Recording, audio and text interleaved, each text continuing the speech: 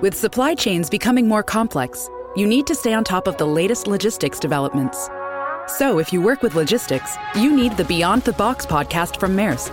It's the easy way to keep up to date with everything from digital disruption in logistics to the need for supply chain resilience in today's market.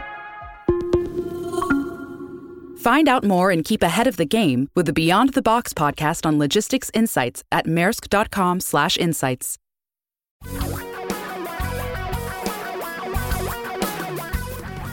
Reality radio for a really great future. We're talking real money.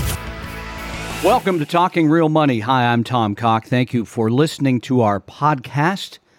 Hopefully you're a regular. If you're not, welcome. If you are, thank you for being there every day. And, you know, we're in the holiday season. And so last weekend I was talking to Don about the podcast I'm recording this week. And I said, what should I do them on? What would be good? And he said, well, I think the end of the year calls for broad insights into money. And then he left it at that. I had to try to think that through a little bit. I had some pretty wild ideas.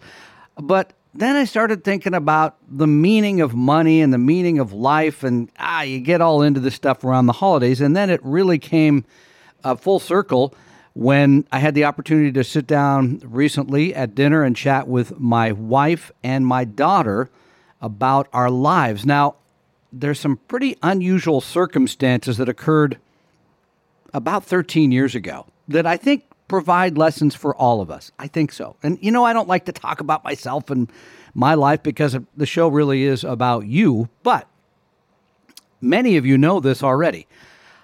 My wife and I were married about 13 years ago, and then the next day, my 17-year-old son tragically died in an auto accident. So as my wife said, we went from the greatest day to the worst day, literally within hours.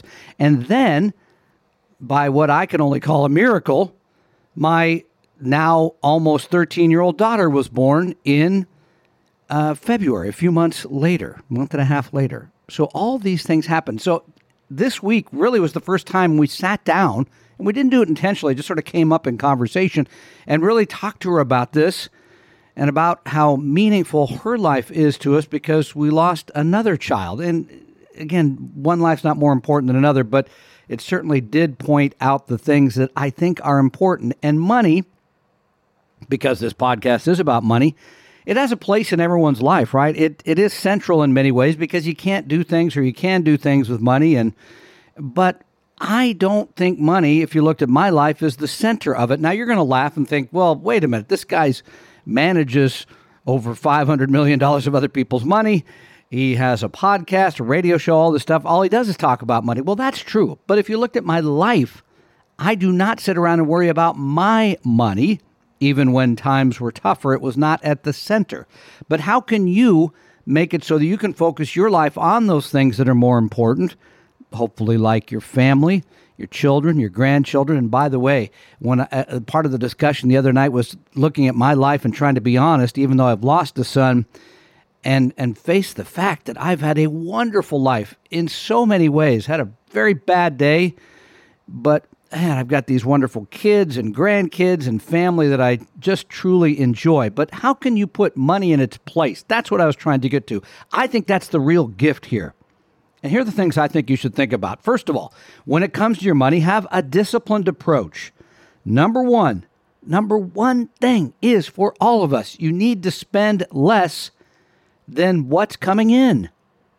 Once you make that decision, once you can have that discipline, your life completely changes. I think, especially for young people, you need to learn to save 15% of your income and set that aside. And then when you do invest, it should be a mechanical process.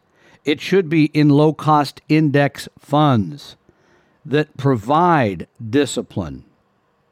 Number two, a simple plan. First of all, anyone who's working should be, and I hope they're available, taking advantage of an employer plan. As I said, 15% savings, using index funds, widely diversified, and know what your risk tolerance is. That's why we offer a free risk quiz. If you go to Vestory.com, you take that, you get a score, you can put together a proper stock-to-bond ratio.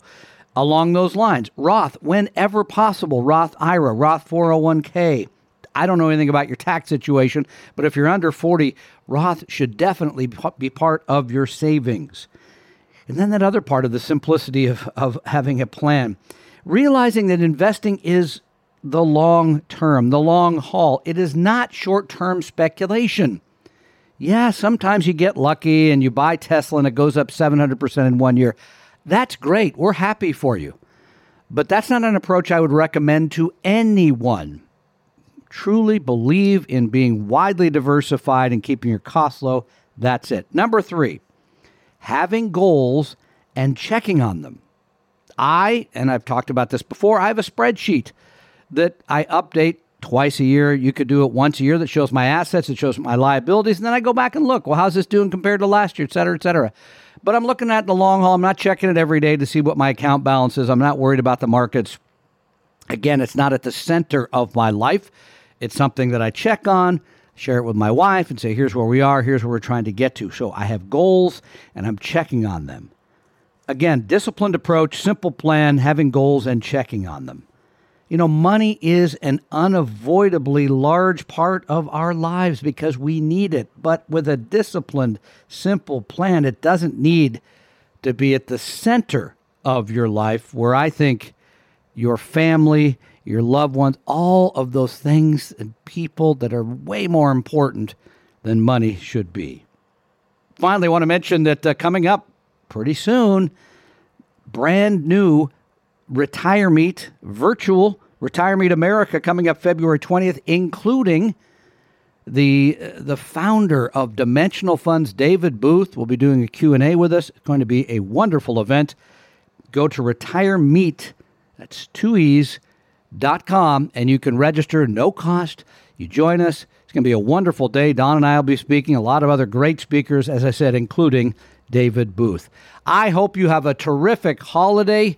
This is Tom Cock. Thanks for joining me here on Talking Real Money. Talking Real Money. We hope you realize that the information provided on Talking Real Money is for educational and hopefully enjoyable purposes only. Providing personalized financial planning or investing advice takes time, so please consult with a really good fee-only fiduciary investment, tax, or legal advisor. We know a good one. Investing must always involve risk. In other words, you can and probably will lose money at times. Also, as much as you want it, no one can accurately, consistently predict the future. So past performance doesn't tell you a darn thing about what the future will bring. Unlike many other programs that say something similar, Talking Real Money is not trying to get you to buy or sell any financial products or securities. Instead, the program is provided as a public service by Vestry, a fee-only registered investment advisor. Thanks for listening, and please visit TalkingRealMoney.com for more information and disclosures. That should keep the lawyers happy.